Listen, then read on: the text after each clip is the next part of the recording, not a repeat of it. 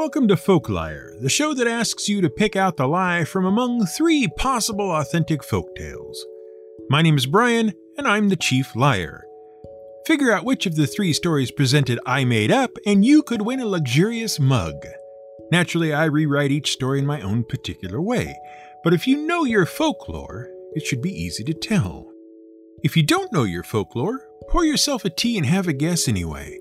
Listen through to the end of the show for how to enter.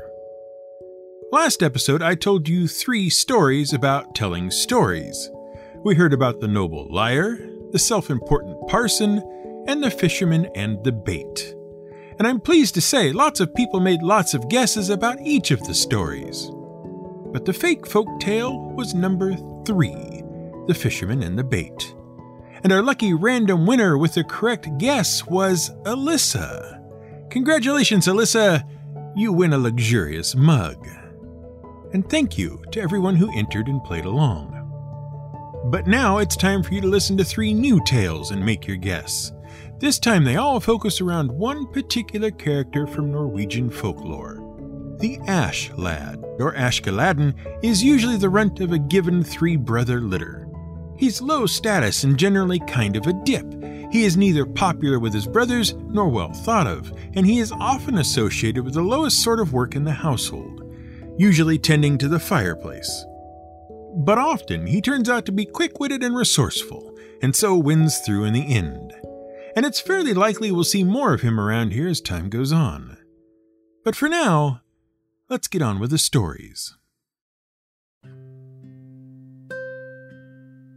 When their father died, 3 brothers were finally forced to get work and provide for themselves. Each of the brothers took what little money was left and split it up among themselves. Since the brothers considered him too dumb to notice, somehow the youngest, Ashlad, ended up with less than the other 2. The 2 older brothers set out to the east and the west, but the Ashlad stayed where he was, wondering what he might do to improve his lot without having to go to too much trouble.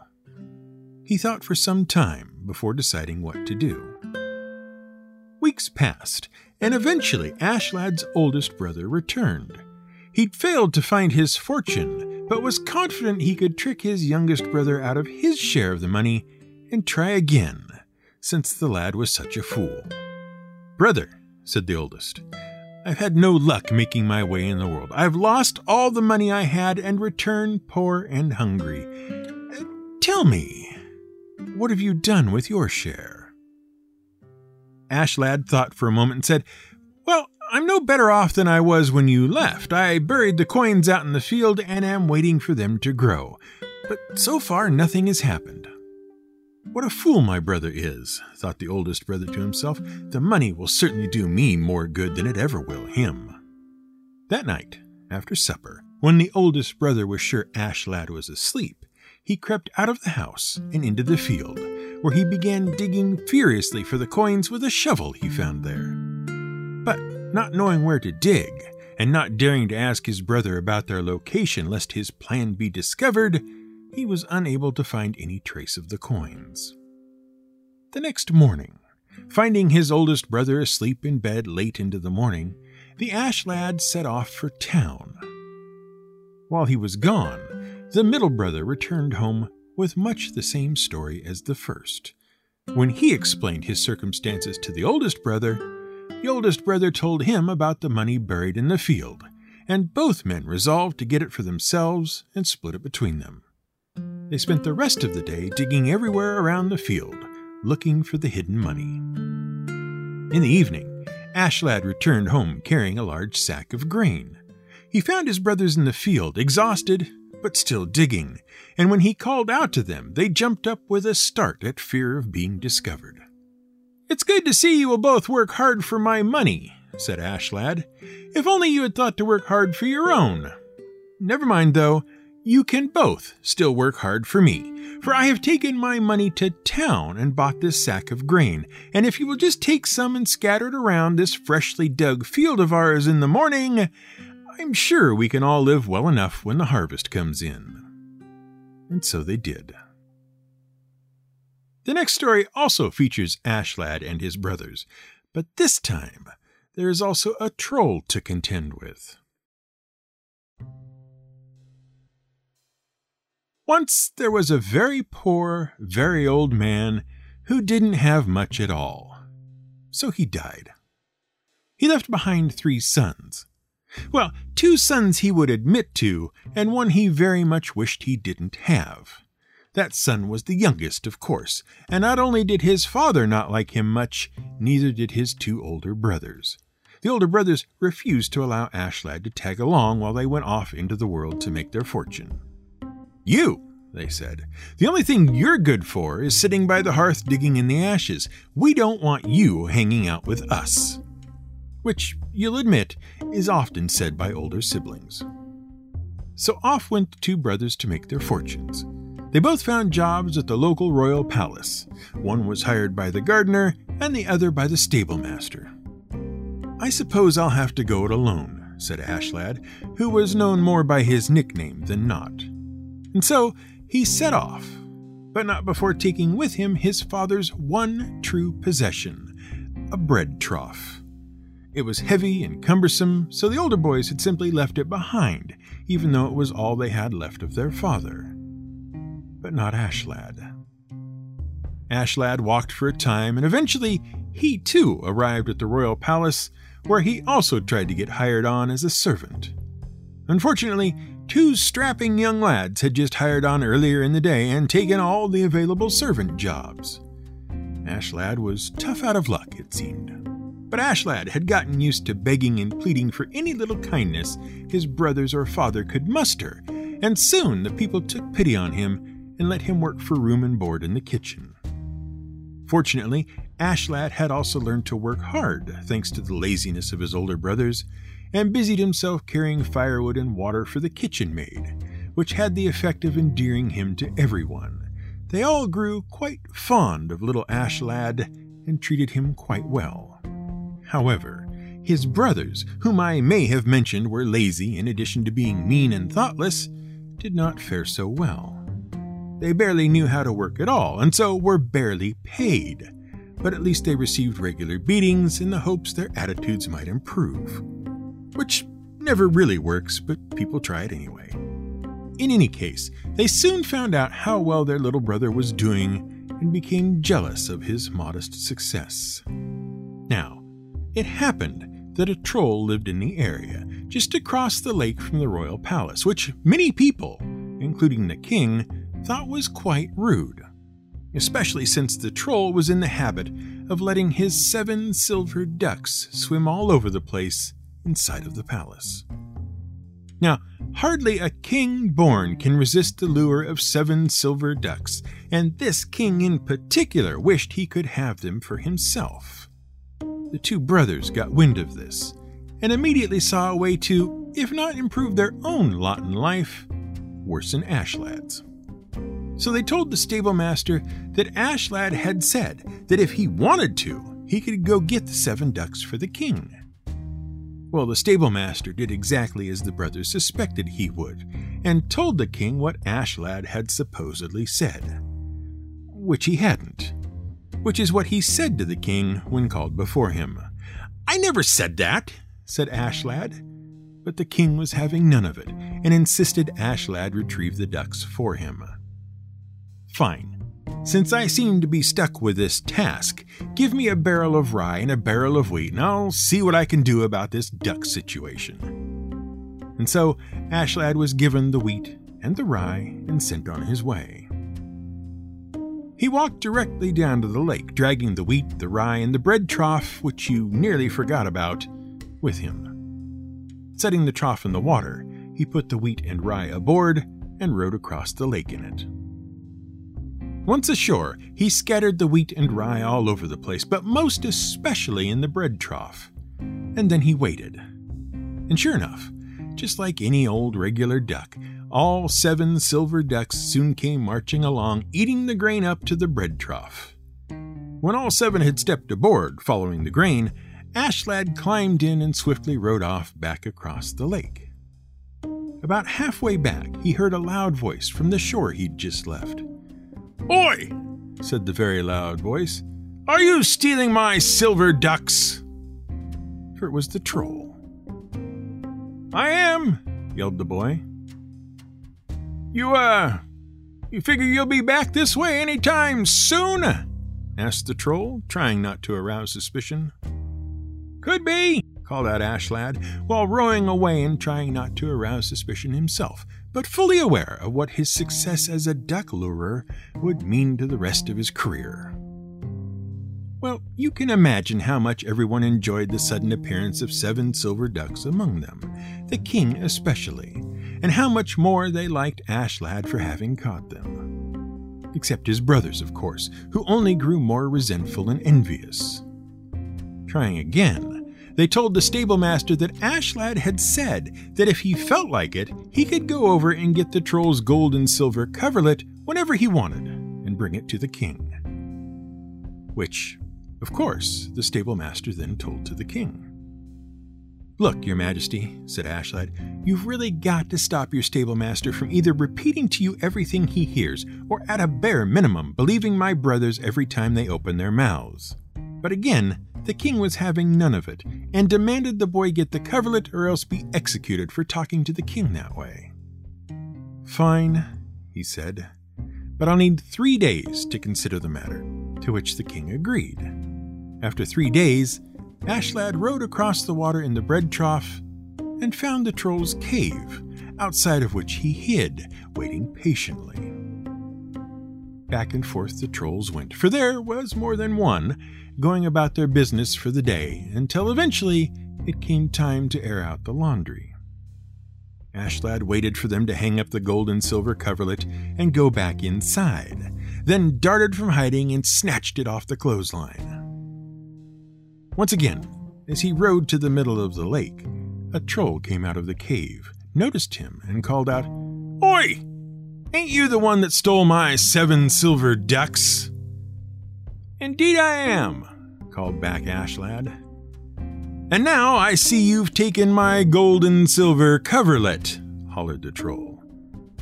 "So it seems, yes." "Coming back again?" asked the troll, feeling as if it was inevitable at this point.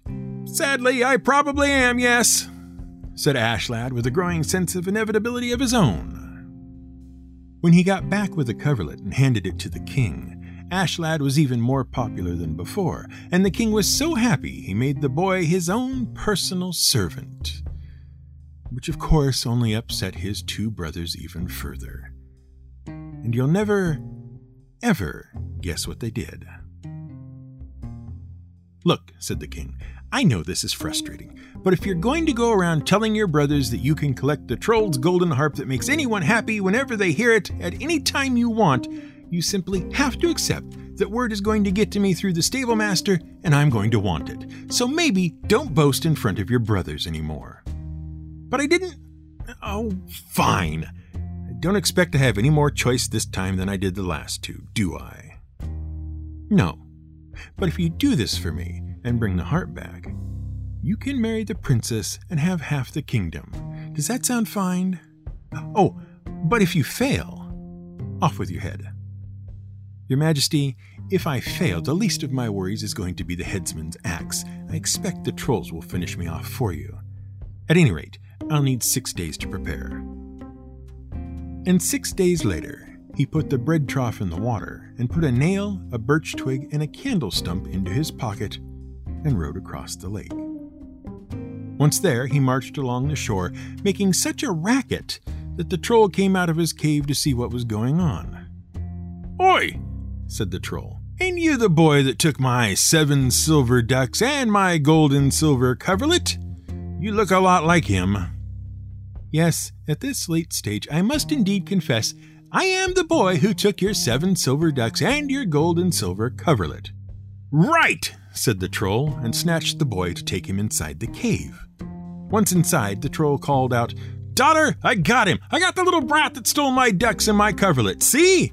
And he held Ash Boy up and waggled him about. "Toss him in the sty to fatten up.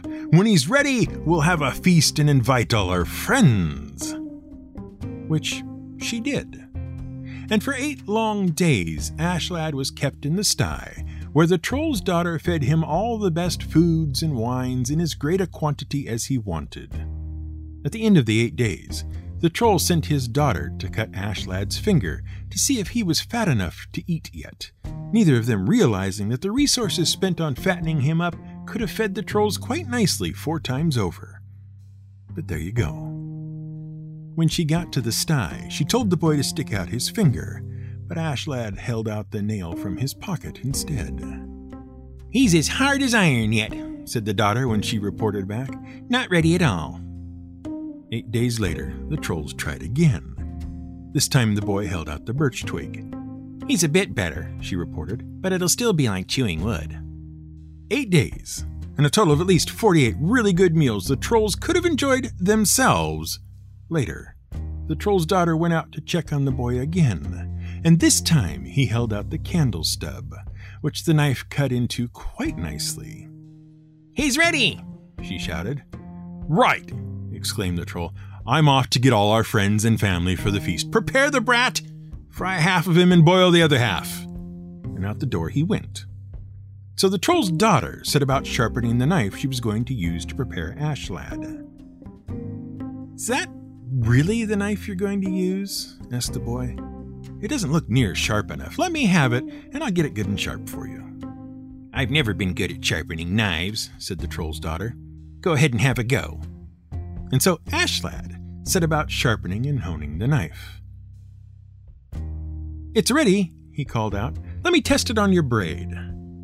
And much to the troll daughter's brief surprise, but not to anyone else's, as soon as she leaned down to let him test the knife, he grabbed hold of her braid, yanked her head back, and cut it clean off at the neck. After that, he cut her in half, threw half in the fry pot and half in the boil pot, put on her clothes, and sat down to wait. Which we can all agree is very, very creepy. But it worked, no matter the differences between a human boy and a troll girl. When the troll got home with all his friends and relations and asked his daughter to come eat with him, his daughter said she didn't want any food because she was too sad to eat. "Well then," said the troll, "get the golden harp out and play a bit. You know it makes anyone who hears it happy." "Yes, father, but where is it?" said the boy dressed as the troll's daughter. "It's over the door where you always leave it." And Ashlad, looking, saw the golden harp hanging there right above the doorway, and couldn't for the life of him imagine why he hadn't seen it there before at any point during the last 24 days of his captivity. Apparently, troll is delicious, because no one noticed the boy take the harp down from the doorway and begin strumming it while walking in and out of the cave until, at last, he was able to stroll all the way out to his bread trough, which he shoved into the water so hard and fast that it left a wake as it made its way out to the center of the lake again. Well, the troll, suddenly thinking it had been a minute or two since he'd heard the harp or seen his daughter, looked up and spotted, way out in the middle of the lake, the boy in the bread trough. "Oi!"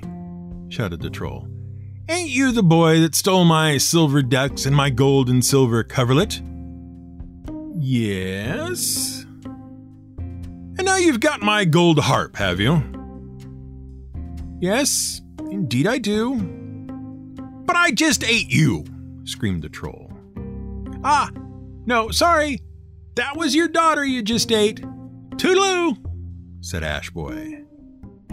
Hearing that, the troll was so shocked, stunned, and angry that he burst and completely ruined everyone else's meal to boot. But of course, Ashlad got to marry the princess and got half the kingdom along with her, just like the king said. And he never had to go on another quest again, because his brothers went mountain hiking one day and rocks fell on them. So there's that sorted. And finally, Ashlad wins another princess in quite a different way. There was once a king whose daughter was a complete and total liar. She was so good at it that no one in the kingdom could match her, not even professional liars brought in specifically for the job. Well, the king had had enough, and declared that anyone who could lie well enough to make the princess say, "You're a liar," would get both her and half the kingdom, Although, why you would want a princess who lies, no one has quite explained. Sure, go for half a kingdom, but stay for a wife who is honest and true. Well, a lot of people tried, and a lot of people failed, until it was, at last, the turn of 3 brothers. The oldest 2, well, they gave it a go, but really did no better than anyone else. The 3rd brother, the Ash Lad, decided to take a shot for himself and set out to meet the princess. He found her in the stables. "Good day," he said. "It's a pleasure to meet you." "Good day," said the princess. "I'm certain you don't have a barn as big as ours, for when a shepherd stands at each inn and blows on a ram's horn, neither can hear the other." Which is a very odd greeting when you think about it. "Indeed not," said the boy. "Ours is much bigger. Why, when a cow becomes pregnant at one end of it, she'll give birth before she reaches the other." "You don't say," said the princess. "Well, I bet you don't have as big an ox as we do. When a man sits on each horn, they can't touch each other even with a 12-foot pole." "Pish posh," replied the Ash Lad. "Our ox is so big that when someone is sitting on each horn blowing an alpenhorn, neither one of them can tell what note the other is playing." "Indeed," remarked the princess. "All the same, I bet you don't get as much milk as we do. We milk into enormous troughs and carry it in and pour it into big cauldrons and curdle big cheeses." And you can tell the princess is off her game by the lack of detail. Maybe she decided she liked the Ash Lad just a bit. "Oh, we milk into great cauldrons and carry them in and pour it into huge brewing vats and curdle cheeses as big as a house. And then we get a big gray mare to tread the cheese. I was going to drive to the mill with her one day when her backbone broke, but I knew a remedy for that. I took a spruce tree and put it in for a backbone. But that tree kept growing and became so big that I climbed up to heaven through it. When I got there, one of the saints was sitting there weaving a rope of barley broth. All at once the spruce broke and I couldn't get down again, but the good saint lowered me down on one of the ropes and I landed in a fox's den. And there sat my mother and your father, patching shoes. And all at once my mother gave your father such a blow that the dandruff flew off him." Which was overdoing it a bit, but perhaps he decided he liked her too, and so made it easy for her to lose gracefully. "You're a liar," said the princess. "My father's never had dandruff in his life." And so they were married. So that's the Ash Lad, the traditional 3rd and winningest brother of Norwegian folklore. But what did you think? 2 of the tales are real, but one I made up all on my own. Was it Ash Lad and the Foolish Brothers, Ash Lad and the Troll, or Ash Lad and the Lying Princess? If you think you know, and even if you don't, send your guess to liar@folkliar.com. If you're correct, you'll be entered into a drawing for this episode's prize, a luxurious mug. Get in quick, though. You've only got 5 days from this episode's release date to enter. Be sure to include the episode title in the response so I know which show you're entering for. We can be found on the web at folkliar.com. If you head over to the generosity page there, you can find a couple of ways to help support the show and ensure more episodes. You can hit our store on Redbubble and grab some stickers and things, or you can donate and subscribe through Buy Me a Coffee, just like X-File, Brad Cobb, and Memer84 did. Membership has its privileges, like access to transcripts, early show releases, and access to a special section of my Discord. So head over to folkliar.com and check things out. Thanks for listening. Folkliar is a production of Fiddleback Productions and is researched, written, and produced by Brian Casey. Music was provided by Blue Dot Sessions. Our luxurious mug prize is awarded by random draw from among all correct entries. Entries are only accepted by email at liar@folkliar.com. Entries are due no later than 5 days after the episode is first published. 1 entry per person, please.